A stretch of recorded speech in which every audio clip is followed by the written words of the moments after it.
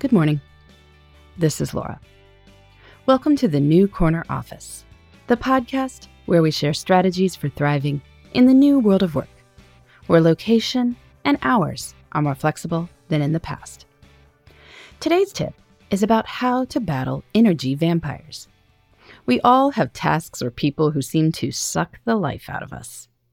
But as people in the stories found ways to battle vampires, so we can keep these energy vampires away.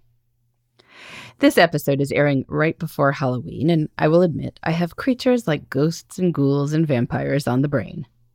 One of the reasons people are drawn to Halloween and horror in general is that it's an over-the-top manifestation of some things we encounter in real life. Fright, dread, anxiety. We all have stuff we dread. People, tasks, and these can weigh us down considerably.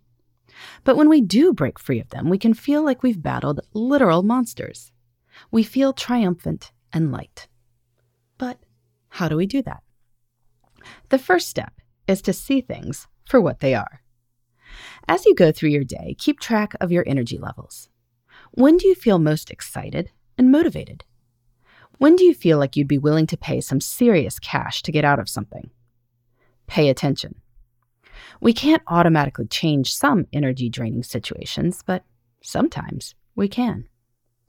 Is there a particular person who you find draining?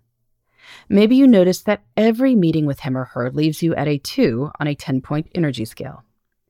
If so, ponder if there is a way to limit your exposure. Perhaps there are new projects you can pursue.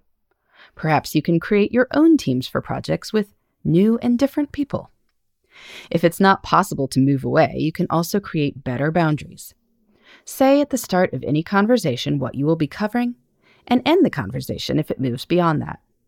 Say how long you have, and simply end what you're doing if the time moves beyond that. When you don't appear to be a good source of fresh blood, the energy vampire will move on to more fertile hunting grounds. You can also do things to replenish yourself. Note when the vampire appears on your calendar. Proactively plan in something rejuvenating before and after. That could be a walk outside, reading something inspirational, calling a work friend, having lunch with your spouse. I'd note that this is a good approach for people who are behaving in a vampire fashion in your personal life, too. I love my children dearly, but from time to time, one or more of them will go through a bit of a vampire phase. When that's happening, I recognize that I can fortify myself to deal with them by taking care of myself, too. And I can share the burden. I have a co-parent, other relatives, adult mentors the kids know, and I can teach them coping strategies, like taking deep breaths or getting some exercise. As for work tasks that are uniquely draining, we always have the option to ignore, minimize, or outsource. Does the work truly need to be done? Sometimes it does, but not always. Maybe you can make sure to limit the total time. You will work on the draining project for no more than an hour before you move on to other things. You will be very clear on the scope in order to set boundaries. Or you'll see if there are other people who enjoy this sort of work. Much work is neither good or bad per se. It's how we view it. You can do this with personal tasks as well. If you find bathing kids draining, bathe them less often. It will be okay. Foist it off on your partner or make this part of a babysitter's duties. Teach the kids to bathe themselves as soon as they possibly can. Unlike the mythical vampires, energy vampires are, unfortunately, real. They walk among us, but we don't have to succumb to them. Push back. Rework your schedule. Limit exposure. You'll feel far better, whether it's Halloween time or not.